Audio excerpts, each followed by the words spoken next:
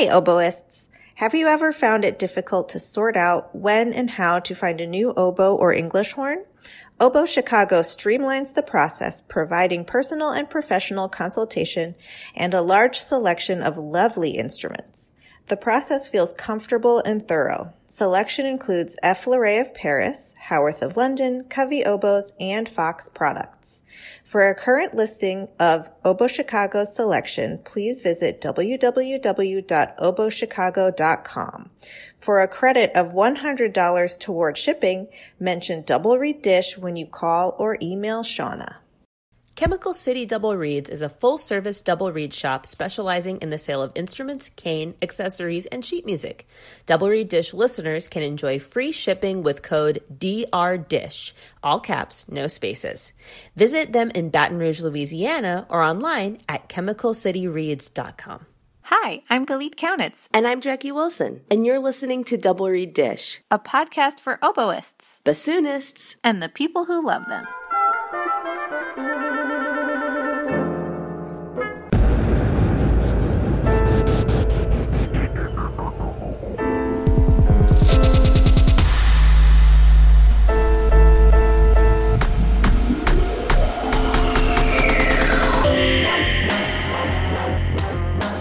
Good morning. Good morning. I've got my coffee, but I promise not to slurp into the microphone, or I'll erase it in post if I do. So the last time we talked, I didn't have my 10-year tattoo. Now look, bam! It's beautiful. Thank you. It's big. Yeah, I wasn't expecting it to be so big, but I love it. It was very, very, very ouchy. But now I'm like getting past the pain and the itchiness. And I'm like, ooh, what do I want to get next? So it's like childbirth, where it's like really painful in the moment, but then it's over and you're like, oh, I want another one. I have no experience with that. Well, I don't either, but I wondered because my painful thing that I just went through for a nice aesthetic outcome is I painted my cabinets. That's got to be worse than a tattoo. I think it is. It was horrible. I had this like emotional breakdown. So my friend was like, just do it. They'll look so much better. And it'll only take the weekend, like 2 days. I was like, okay, I'm going to do this. This friend is losing some privileges. And so I'm like, okay, I'll do this. It'll look great. I agree. Blah, blah, blah. The kitchen was very outdated. I mean, it does look great. It just kept going and going and it wasn't ending. And I had some other stuff going on that was like stressing me out that I didn't really have all this time to give to it that I wasn't anticipating. And then I won't get into the details, but suffice it to say, I made a big mistake that set me back and was probably going to add a day or two. Oh, no. And I just like freaked out. I started crying and like yelling, and you know that emoji with the teeth that is just like showing its teeth, like that was Chris, and he was just like, they're there, and I was just like, I got the cameras, and it was just horrible, but it was painful. It was awful. But then we hung those cupboards back up, and I was jumping up and down at how beautiful they look. And I thought that's more like childbirth than a tattoo. I was like, maybe like if we're in another house with an outdated kitchen, I will convince myself that it wasn't that bad because the outcome afterwards was so nice. But in the moment, it's painful. So painting cupboards, tattoos, and childbearing. You know what it actually reminded me of in the middle of it? I was like, this is like learning the bariosequenza. Like by the time you realize how far in you are, you're in too deep. You've already programmed it. You can't turn back now. And you just have to keep going, even though you hate the experience. Oh my God. I love summer updates. Well, yeah, what I thought you were going to say is the last time we talked, we could not yet reveal our big secret announcement that has now been revealed. But we revealed it. If you follow us on social media, you know that we started the Double Reed Dish Commission Consortium. Can you put in like a The Price is Right song? Oh, now you're like requesting? I'm high maintenance. This is not public radio where I've just got a soundboard of little. Maybe we can get one. I think they exist where you can just like push a button and like boing goes into the audio. Let's get one. We should try to find that. Anyway, we have approached 4 incredible, exciting, amazing composers to write music for the oboe and bassoon as an ensemble, and 2 of our amazing composers are writing for oboe, bassoon, and piano. One is writing for oboe and bassoon, and one is writing for oboe, bassoon, and voice. And it is going to be such an exciting year of updates, of getting to know these composers, of being a part of the commission process and approaching this creation of new works as a community. So Jackie, why don't you tell us a little bit more of the deets? Yeah, this is something I remember it was just after I'd moved to Pullman last summer that you and I were texting about something. God only knows. Who knows? But somehow got on the conversation of like collaborating with composers is so cool, creating new works is so cool, but it's expensive. Obviously, composers deserve to get paid for their work, obviously.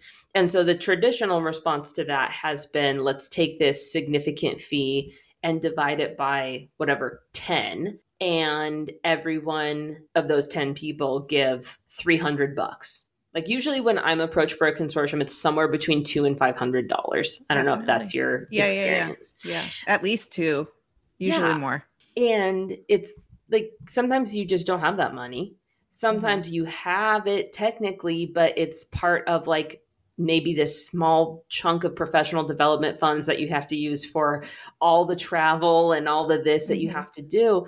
And that consortiums are such a great idea to divide and conquer, but that the entry points were just like not feasible. And that commissioning and that type of thing can be a really cool thing for an aspiring professional or even a student to get on their resume that is not student oriented, that's like actual professional activity. And what if we were able to create an opportunity that had removed the barriers to entry to that process and divide the pie, say, into like 100 pieces, which requires very little of everyone involved. And we thought that was pretty cool. But that meant, this is a little behind the curtain, Double Reed Dish is an LLC, and we are an LLC to protect our personal assets. So before, don't sue us. Yeah. Well, now you can. Now you can sue us. Basically, if an entity is not an LLC and we were just like we were the first couple of years, just kind of mom and pop running casually. Yeah, we were baking cupcakes in our kitchens. For real. And if someone took an issue with what was happening and were to file litigation, they could have come for everything that you and I's family, personal assets. And LLC just basically says there's a difference between us as individuals and us as a company. And therefore, if someone sues Double Reed Dish, you get $3 and a ball of lint. I don't know. Knock yourself out. We encourage you to sue us. It'll only hurt our feelings. Well, you'll lose money on the lawyer, honestly. Oh, and side note, this is really good advice for private teachers. You can make yourself an LLC. So you can turn your private teaching business into an actual business. Yes, if you're selling reeds. Yeah, so we got that all in gear, which is probably overdue. And then we had to learn to like draft contracts. That was a really cool process, actually. That was really cool because we collaborated with our composers and they have obviously a lot more experience with that than we do. They were like, by the way, this and that and that. We were like, oh, that's a really good point. Absolutely. We found basically a prototype and then adapted it for our purposes. And then in collaboration with the composers, they were like, this is typical, this is atypical, blah, blah, blah. Have you thought of that? What if that happens? And then we took it to a CPA/tax attorney to confirm that we had done everything right. Because you and I were both like, oh, yeah, like come next April, find out that we owe thousands of dollars or that we've like royally messed up our composer's finances. Like that was not an option. And so we paid this individual $350 an hour.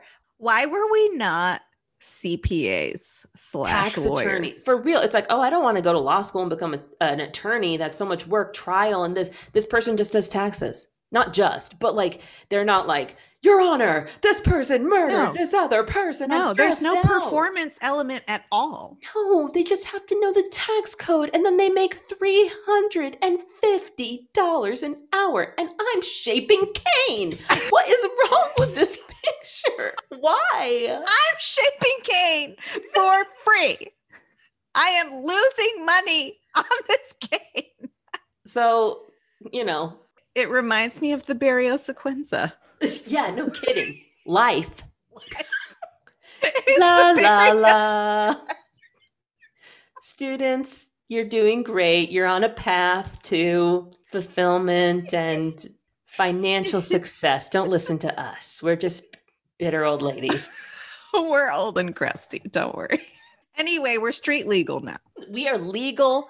FDA approved. Yes, we are good to go. But the coolest part is we are finally able to launch, and you all showed up for us. Guess how many of you signed up already? And it has been 1 week? 53. It's actually over 53. Over 53 now? We're at 56. That is so killer. I know. We cannot appreciate everyone enough. It's amazing. It worked. Like we spent so much time in the days leading up to the launch coming up with backup plans of like, how we could personally fund this if it didn't work, because we have an obligation to our composers. And, you know, okay, if people don't show up, we can do an email blast here and a Christmas campaign and a this and that. And people were just as excited as we were. And it's a heartwarming feeling to just have this dream come true and have all of you be a part of it with us. It makes the $350 worth it. You should put in the song, We Lost. No. Here comes another request. So, anyway. You all rock. Thank you for joining the consortium. And if you haven't yet, if this is the first time you've heard of it and you want to join, you are welcome to do so. Go to doublereaddish.com/consortium. All are welcome. We have it all. We have our composers. We have our pricing models. Everything is up on the website. And, you know, while you're over there, you can go ahead and buy a t-shirt or a sticker or a hoodie and just show off that Double Read Dish love. Yes, I agree.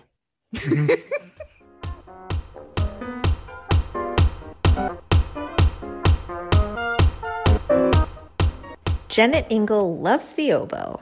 She has built her business on providing high-quality handmade reeds, education, and a sympathetic ear to oboists across the country. When you order from Janet Ingle Reeds, you get prompt communication, reeds or cane handcrafted to your specifications, and cheerful, friendly customer service. All orders are mailed within 1 week, sometimes much faster. Single orders or monthly read subscriptions are welcome, and she'll work with you to find the combination of response, resistance, stability, and flexibility that is right for you. Janet doesn't just do reeds either. Look at janetingle.com for a selection of reed cases, swabs, and tools, or for reed making videos, classes, and boot camps. Podcast listeners can use the code DISH for 10% off their first order at janetingle.com. Ugly Duckling Oboes is dedicated to the development of young oboe players. They provide quality handmade oboe reeds, private lessons, and high-quality oboe sales, rentals, and consignments. The oboes that they rent are conservatory mechanism oboes that include the left-hand F key and low B flat key. all are maintained by oboe-specific technicians. In-person lessons are available, as well as virtual lessons for students who live outside the geographic area or have transportation and scheduling challenges. They also offer online college audition coaching for high school juniors and seniors who plan to audition to be music majors. Visit uglyducklingoboes.com for more details on how you can set up yourself for success and sign up for their newsletter. That's uglyducklingoboes.com.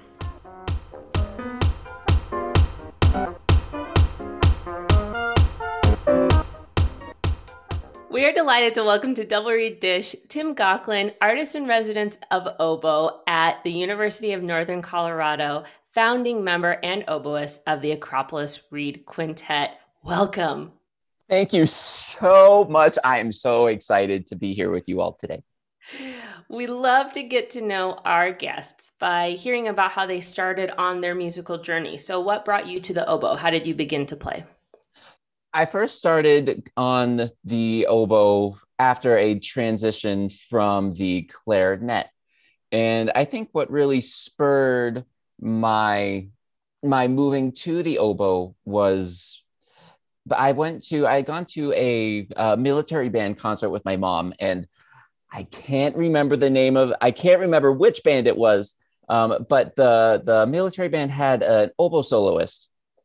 And afterwards, my mom told me that she really loved the oboe and that it was one of her favorite instruments. And I'd always been someone who wanted to try something new and, doing something that nobody else was doing. Also, Harry Potter was huge at the time. That was like when the first movie came out. Yeah. And so, we had the theme, so much oboe in Harry Potter. And so I decided really hard oboe part. Really hard oboe parts.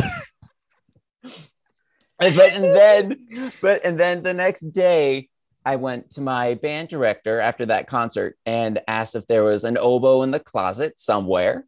And lo and behold, there was. So I took the oboe home. I went to go get a reed. And just, from the moment the reed made that first vibration, it was just like, oh, this is, I don't know what this is, but I like it. And it sounds cool. It sounds different. And I had a ball. And so I played it all over the weekend. I learned the theme to Harry Potter, and the rest is history. I love at first vibration. The oboe is my mom's favorite instrument too. And after she hears me play, she goes, oh, you know what I love? The oboe. It's like, oh, thanks, Mom. Yeah, I messaged her. Glad I could make you proud, Mom. When I was in high school, I would practice a lot at home, and my brothers would be like, "Hey, I heard an oboe solo on the radio the other day, and it actually turns out I like the oboe." And I was like, "Excuse me." How is what I'm doing now different than what you heard on the radio? So salty. Tim, what inspired you to pursue oboe as a career? Can you talk us through your kind of oboe coming of age process? Sure. So like I said, I started it in the 6th grade. And from that moment, through middle school, I guess I knew that I was always going to be and wanted to be a musician. I was that kid who every time I got in the car, put on the radio, I would find growing up in Southern New Hampshire, we don't have very many choices for classical music stations, or I guess in any state, but I was always putting it on the classical station and just inundating myself with so much music. Even when I was in, middle school, maybe late elementary school, probably not elementary school, but I was going to the library and reading books on theory and counterpoint and things like that. So knowing I was always going to be a musician, and then the oboe being a conduit for that. So then through a lot of encouragement and also just a lot of opportunities in my middle school and high school years, playing in the Greater Manchester Youth Symphony, the Greater Boston Youth Symphony. Those experiences really opened my eyes to how much I knew I loved music, but I never knew how much I loved it until I was just having all these amazing experiences. And I remember in my sophomore year of high school, that was the first year that I got into the Greater Boston Youth Symphony program, into the repertory orchestra. And so they had the repertory orchestra, which was which was the tier, I guess the middle, let's call it middle tier orchestra. And then you had the senior orchestra, which is now called Boston Youth Symphony. It was just called the senior orchestra back when I first started the program. But I went to a concert to go see the Boston Youth Symphony, or the senior orchestra. And the program was Mozart Clarinet Concerto, played by clarinetist Liam Burke, who's now a fantastic repairman and freelance clarinetist in New York City, and whose wife is an oboist, Julia DeRosa. And it was him playing the Mozart Clarinet Concerto and Beethoven 6. And I just remember sitting in that high school. They were playing in a high school auditorium, a really nice one. But I remember, what the sconces looked like. I remember the color of the walls. I remember the auditorium, and just being so affected by the music that I was hearing on stage, and watching my peers, kind of put me through this experience. And everybody played so well. It was just an amazing concert. And it was at that moment where I realized this is what I want to do for the rest of my life. I want to inspire others the way that I feel that I'm being inspired right now in this moment. And I think I even wrote like a college essay on this experience about, what is it that you want to do? Why do you want to come study at, X, and all the college essays and things like that. But it sounds like the aspect of music making that affected you is, it's the music, but it's also the experience of hearing the music in a community. It's playing music with others, and, coming out of this pandemic quarantine, it's just so striking to think back on those like community experiences where you're in the hall and the sound is in there with you, and it's live people around you. And I just miss that so much. Yeah, no, and that reminds me of, so we just, the bands here at UNC just had their last concert. And by concert, I mean just pre-recorded video performances. And it was great just watching. One of my students they did the English folk song suite, and it was the first time that I had heard him play a solo in the band, and it was just I wanted to be there in the hall so badly. And then after the concert, just to give all of them just a huge hug, telling them how great they did. And then but at the end of the concert, when they're acknowledging how well everybody did, it was silence. Ugh.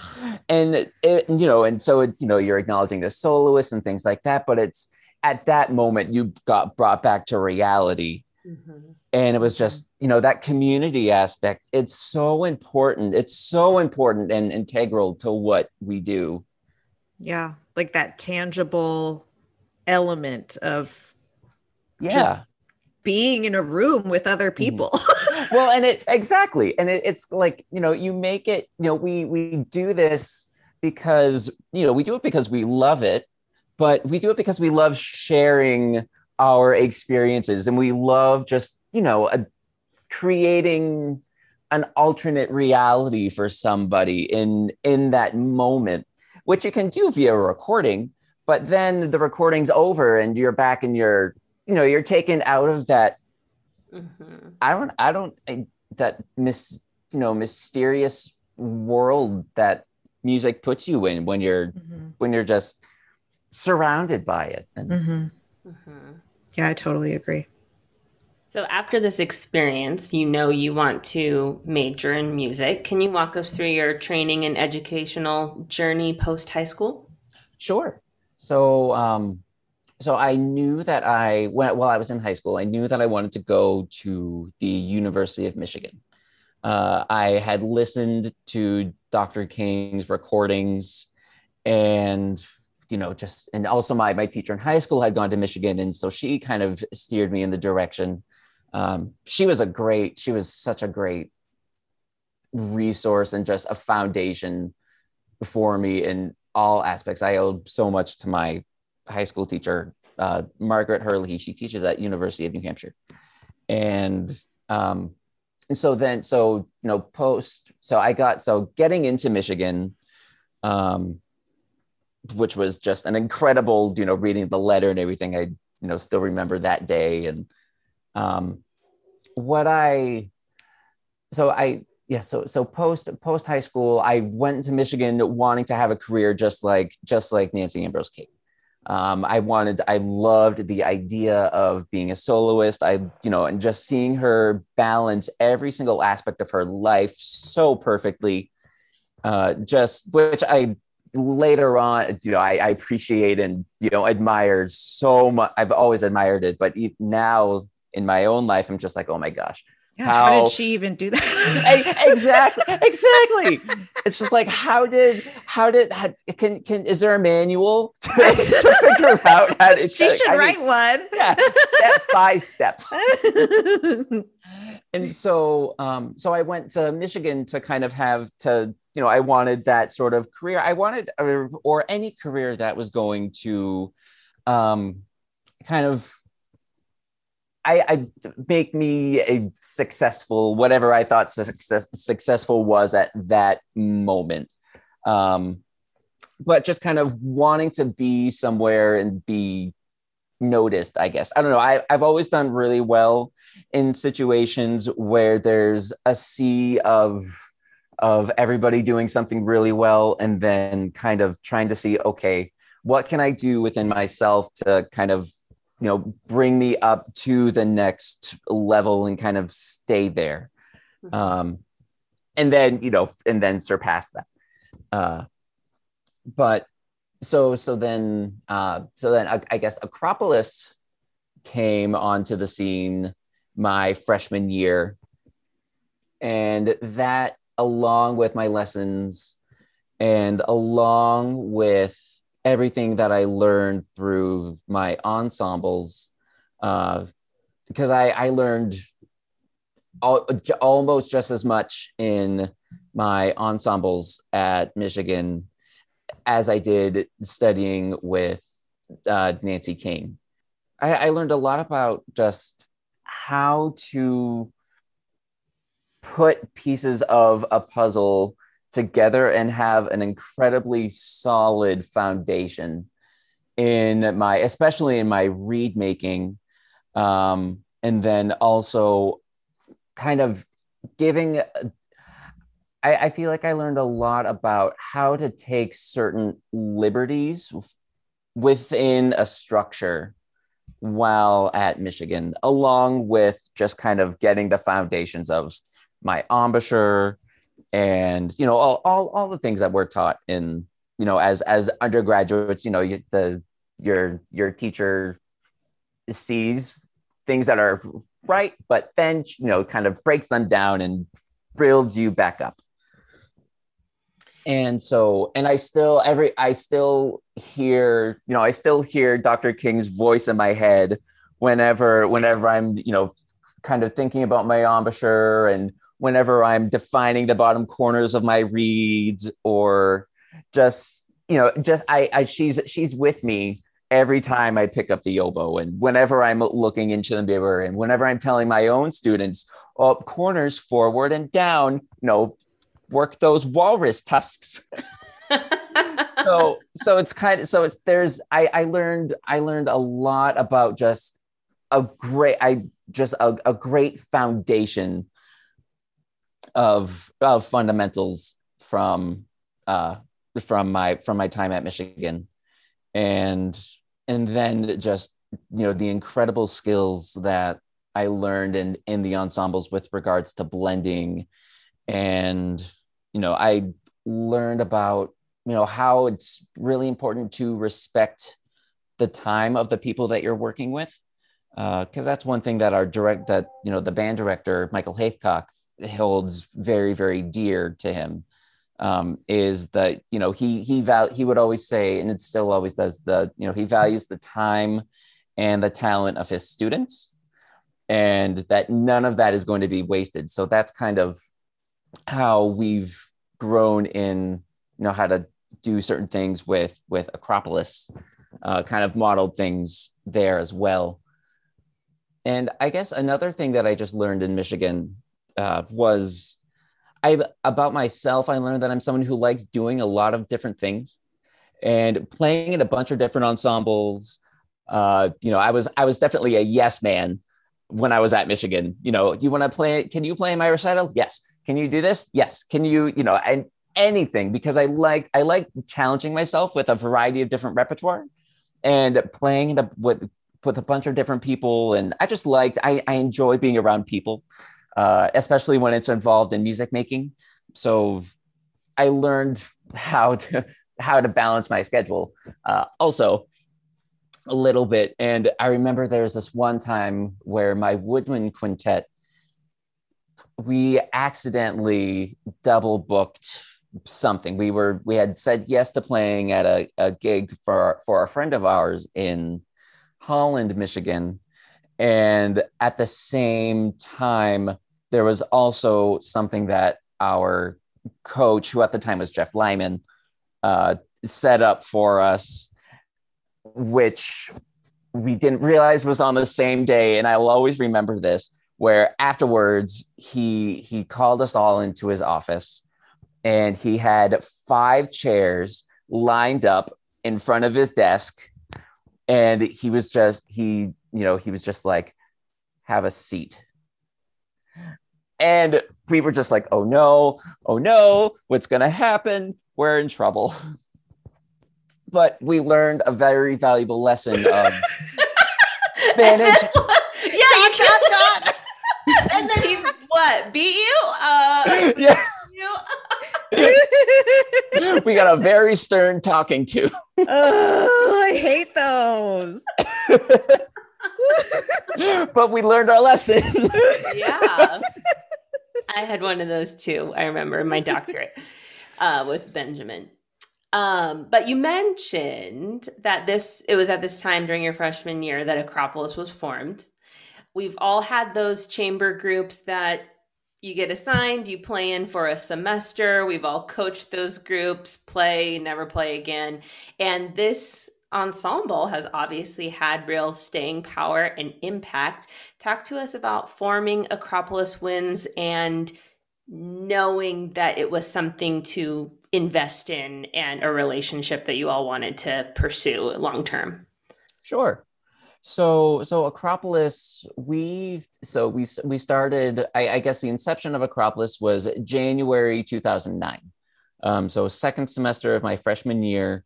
And it was actually started by someone who is no longer in the group. And so it was started by saxophonist Dan Goff, who saw the Califax Reed Quintet play in New York. I believe it was New York. And he came back to Michigan, during, I think, December or something, and he really wanted to form a Reed Quintet, because it was, he was, wanting something different than a sax quartet, and also just the repertoire and the colors that he heard was just amazing. So he, having gone to the orchestra concerts, saw Carrie playing principal clarinet on one of the pieces. And he had also known Carrie from the symphony band. And so also in the orchestra, sitting next to Carrie, was Ryan Reynolds on bassoon, and Andrew Kepi was sitting next to her playing. I think he was still playing clarinet, but or because he's our bass clarinetist. But yeah, so it was the three of them in orchestra, also in the symphony band, and then I was friends with Carrie, and I hadn't really known Andrew, but I was also friends with Ryan. Ryan and I were the same year, and actually, I believe it was summer 2007, we were both at the Interlochen Arts Camp. Mm. And we got assigned to a quintet together at that summer. And I remember us having a conversation being like, dude, wouldn't it be so cool if we both ended up at Michigan? Because then we could just play together and do pretty much whatever we wanted. And then, I guess fast forward to a year later, we were at Michigan and then got placed into a quintet. So it was just, as soon as I heard that Ryan was going to be in it, I was like, oh, of course I'll play in this. This sounds like a great group. I know Carrie, because we all knew each other from symphony band. So it came together based off of, Dan seeing Carrie, Andrew, and Ryan playing the orchestra. And then also through knowing me, I got roped into it. So that's how the quintet essentially formed. And I think, it was very, I guess, luck. I mean, we formed kind of out of luck and friendship. We all pretty much got together or got along together, got along well. And then after that year, Dan ended up winning a job in the Army Field Band. But we still wanted to play together. And I think how it happened was that come the beginning of the fall semester, that we had some experiences with some other saxophonists, trying to see if there was a fit. And but just for one reason or another, just the fit didn't quite work out. And then the fall semester came around and Matt was looking for a chamber group to play with. And because his sax quartet, something had happened with his sax quartet, I think.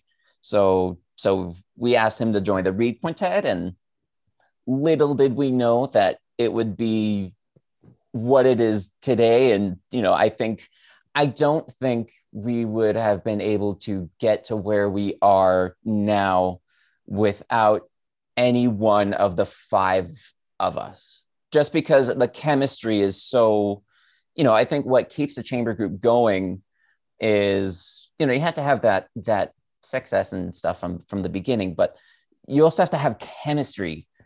So now where we are the fully formed Acropolis, we have, and so fall of 2009, the members that are there are the members that have been there since. So we play together, get coached have some amazing experiences with Jeff Lyman and Chad Burrow.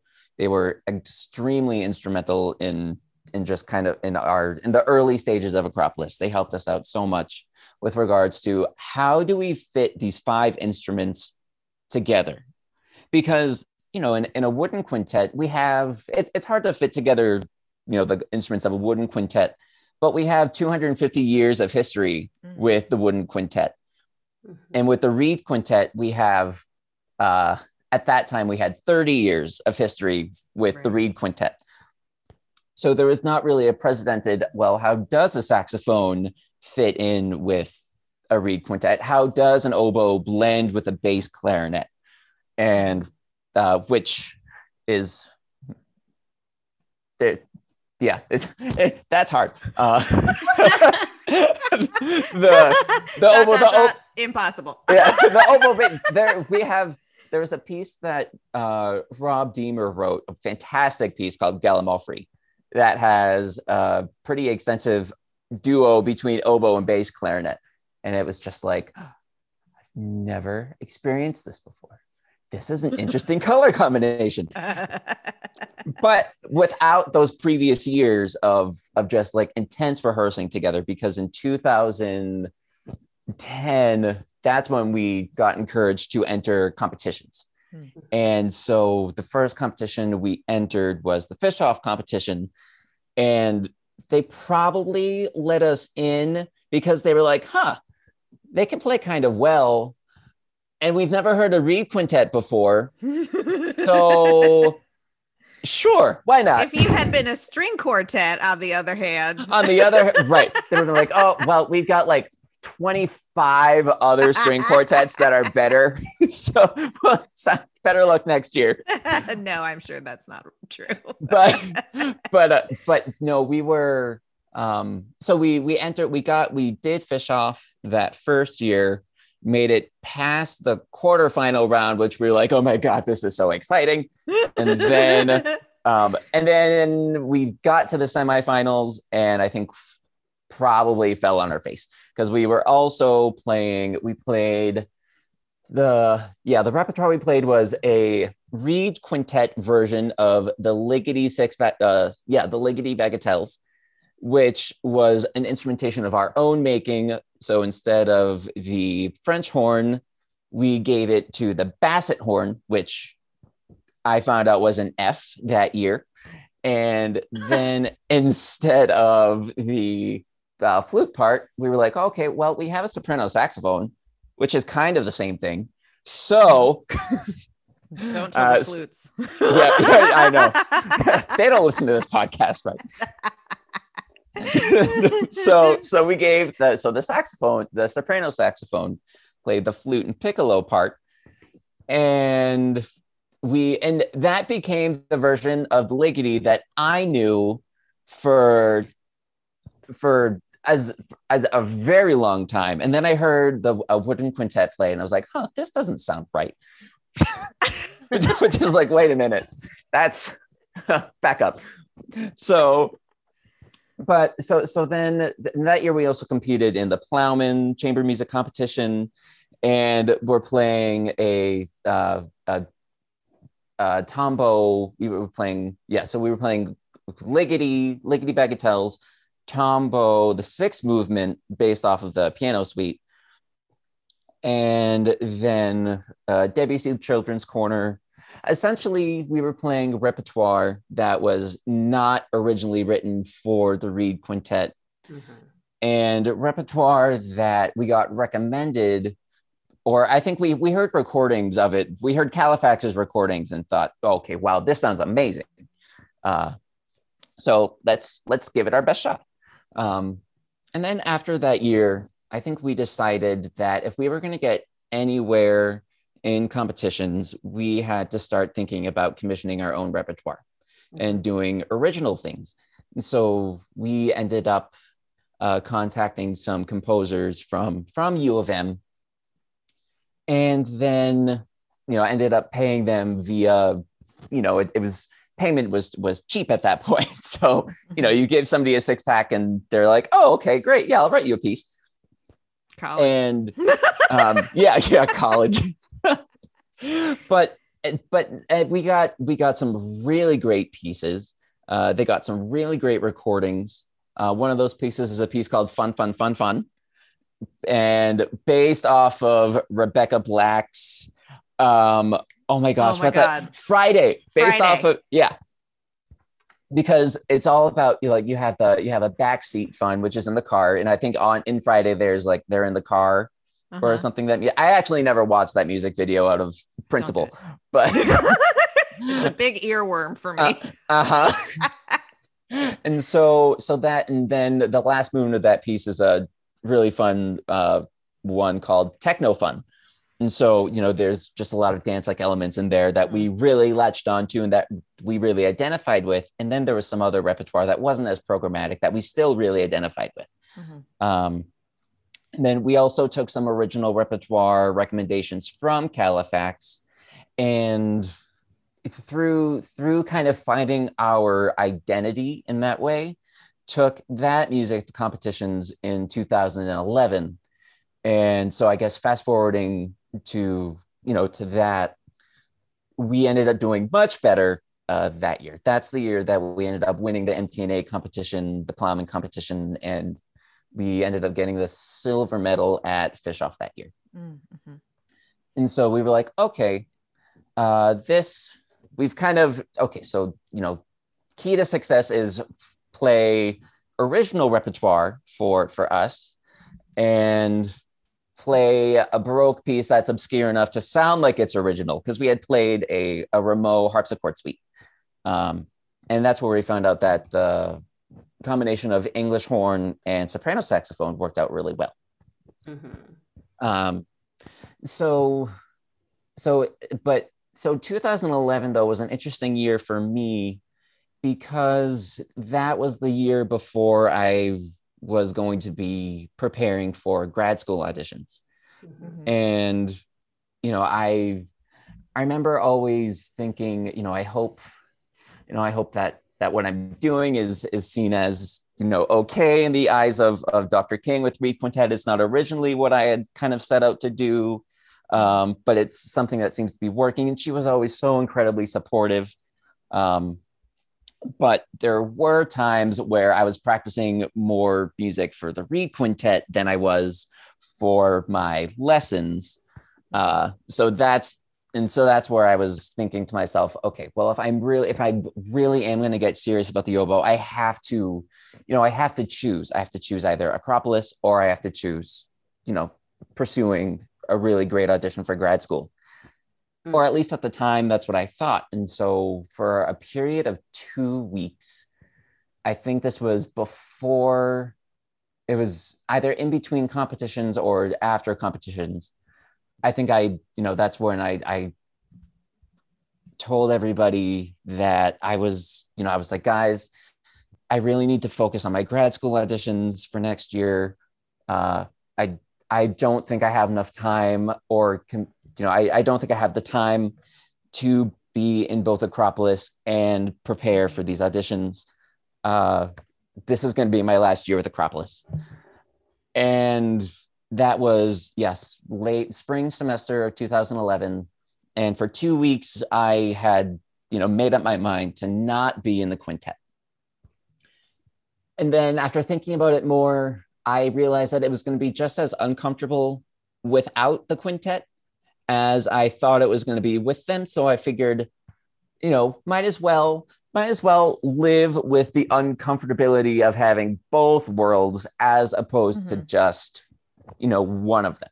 Because like I was talking about before with the chemistry was just so powerful. And the music making was so good. And I mean, the fact that we were doing something that nobody else was doing. There were maybe two other Reed quintets in the country, and barely any that we knew of around the world. So it was a very new thing that we found ourselves becoming successful in. And I realized that this was something that was really special, and that might as well try to keep it going. So I kept up, and I've never looked back from that moment. And while there always have been cases of, and this is now post school in general, and even while I was in school, because when I was in grad school, it's very much a professional, you're paid essentially to be a student. And there was that level of thing. There was just that layer that hadn't been there before. And so you have to do what your school is paying you to do, but also you have this professional career that's happening, and how to manage that dynamic. Because I had a quintet at Yale that was, full of great players, and we had a good chemistry, and we played really well together. But at the end of the day, it was just kind of like well, guys, I have this other group too that's been doing really well, and they in terms of priorities, they kind of hit the top of my priority list. So but it was always still a balance of, okay, how do I make everybody happy while also making Tim happy? How do I make Tim and everybody else? Tell us the secret. I'll let you know. But I mean, and I think through another one of my classes when I was at Yale, it was led by a woman named Astrid Baumgardner, who she led the career strategies office and still does. And I left her class thinking about values the way I've never really thought about my values. And I just left that class thinking, I can do anything that I want to, because this amazing woman has kind of laid out a plan and just shown so much incredible enthusiasm for everybody in that class to then go out and do whatever it is they want. So when I was thinking about balancing my career as a performer, as a student, and I wasn't really teaching all that much at that point. So it's just kind of performer with Acropolis and then student. But she painted a very real picture, or helped me paint a very realistic picture for myself. Well, it brings up, I think, a relevant question, which is, now that you're in the teacher role, how do you mentor your students to kind of keep that open mind about what their careers could look like? And maybe it could start in their undergraduate degree. Maybe they could find their match made in heaven chamber music group as freshmen. And, how do you nurture those relationships as a young person? Because we all know that we're not fully formed humans yet then. So, even though we think we are. So I would love to hear about your pedagogy on that aspect, and how you advise and mentor your students to pursue these really creative and interesting avenues that could be available to them. Sure. So what I've always done since I've gotten to UNC, and the way that I've done a lot of kind of introductory to different to just other career paths outside of teaching and outside of playing in an orchestra, and I always try to showcase as many different careers within the arts as possible to, show them, yes, you can, you can and should have multiple interests, and trying to figure out, okay, how do all these relate to each other? How can I kind of be using these as a tool?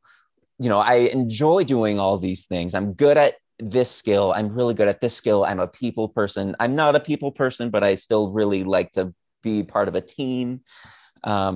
Just kind of trying to expose them to as many different people, and as many, whether it be Zoom interviews, things like that, or just showing them videos and introducing them to people who I admire, whose careers I admire, who aren't necessarily doing the playing in an orchestra and teaching at a university, and what we think of when we think of a musical career. I'm trying to always get them to open up their just introduce them to what a music career is, and how it's not necessarily and how it's not black and white.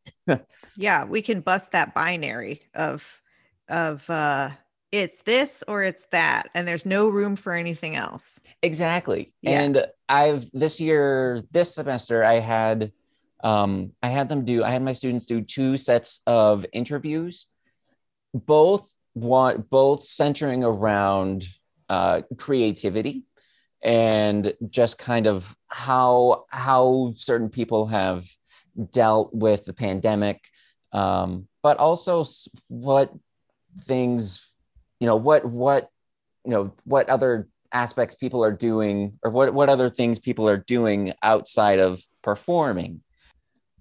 Someone interviewed Sherry Seiler, which was great. Love her.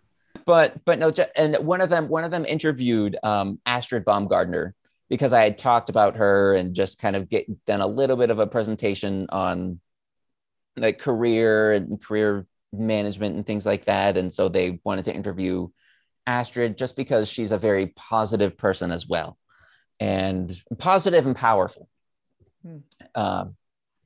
And so just trying to show them through meeting different people how vast our possibilities are with being a musician. Love that. And then there's a podcast that I love called The Bulletproof Musician, that I've had them listen to a lot of different interviews on that as well. Just to be, one of them was a improvisator. There was a violinist who did a lot of improvising and, taught improvisation, and, had them listen to that to not only expand their minds on, different careers, but also improvising. And we had a class on improvising, and, one of my students just thought, oh, I didn't know I could improvise. It's not as scary or as hard as I thought. And so, it's my hope that they continue on down that line, and who knows what that might lead into. Yeah. But and you don't have to be instantly good at something. Exactly. You can try stuff. Exactly. And I think this was something that I saw on Claire Brazeau's Instagram. It was probably like last month or something. And I thought it was brilliant. It was like the first, you have to, what was it? The first step to being kind of good at something is being really bad at something, or something along those words. And I was just like, that's brilliant, because you never start off really good at anything, but you just got to keep on doing. When we had Monica Ellis on the podcast, she spoke about how annually Imani will get together and kind of do annual planning and long-term projections, and that was a really important part of them as a chamber group continuing to grow, and for her an integral part of the kind of autonomous nature, the sovereign nature of charting a chamber music career. How does Acropolis plan, now that you're in this professional realm, how do you all go about that kind of professional development and cultivating your long-term plans, the next steps in your creativity, all that type of stuff? How does your group approach that? So we approach it in a similar way, and we have certain times throughout the year where all of us get together and we do these, at least one or two different retreats. So I guess I'll speak pre-pandemic, because not that things have changed too much, but we'll get together between Christmas and New Year's, or that's when we used to. People's lives are changing, so I think we're thinking about a different time. But either in the summer or between Christmas and New Year's, we'll all just get together. What we used to do was go up to a hunting cabin in northern Michigan, because Ryan's grandparents had just a cabin that they used and owned. So we would go there, rent the cabin, stay there for a couple days, and that's where we would get the bulk of our rehearsing done. Because even when I was in school, Ryan was also in school. He was doing his doctorate at Florida State. And so, while having a busy tour schedule, while both of us were still in school, and then even, afterwards when I was trying to freelance at the same time, there wasn't much time for us to kind of chunk out moments for us to learn new pieces. It was always like, okay, what do we need to brush up on in the repertoire that we have to play in a concert tomorrow that we haven't played in like a month and a half? Right. So our retreats, we use them to learn new repertoire, talk about composers that we want to commission, and then kind of, check in with those composers and kind of work. Those are our opportunities to workshop pieces, to see what's working, what's not working.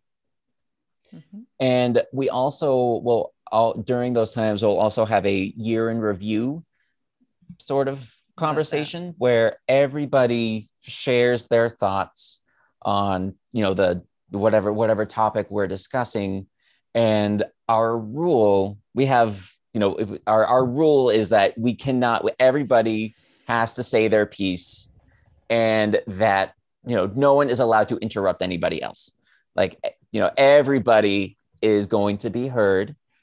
And, otherwise, we don't want anybody to feel that their opinions are invalid or anything like that. We're always very aware of making sure everybody is heard. So we have those yearly meetings, which happen, I guess, maybe once a year, every other, or a couple times a year, to have those more serious talks. Tim, what advice would you give to a young musician who aspires to have a career like yours? So having an open mind is one, and then there are four things that I've taken with me throughout my career that I would tell somebody else as well. And so one of them, the first one, is just be open-minded, be a kind person. That reminds me of a studio class. My first studio class at Yale with Steve Taylor he wrote the word empathy on the board and said, "This is the most valuable lesson that I can teach you, because if you are not somebody who somebody wants to work with, then you are putting yourself at one of the bigger disadvantages in life. So just be a kind person, be respectful, everything that we're taught when we're little. And then love what you do. Just, be curious about new experiences, and then just work really hard. Everything that we're taught, long tones, and, knowing that we are going to fail, and that's absolutely expected and okay, because there's no success without failure. So, ooh, I love that. Tim, this was wonderful. Thank you so much for sharing your brilliance and your energy and your thoughts with us today. Oh, thank you so much for having me.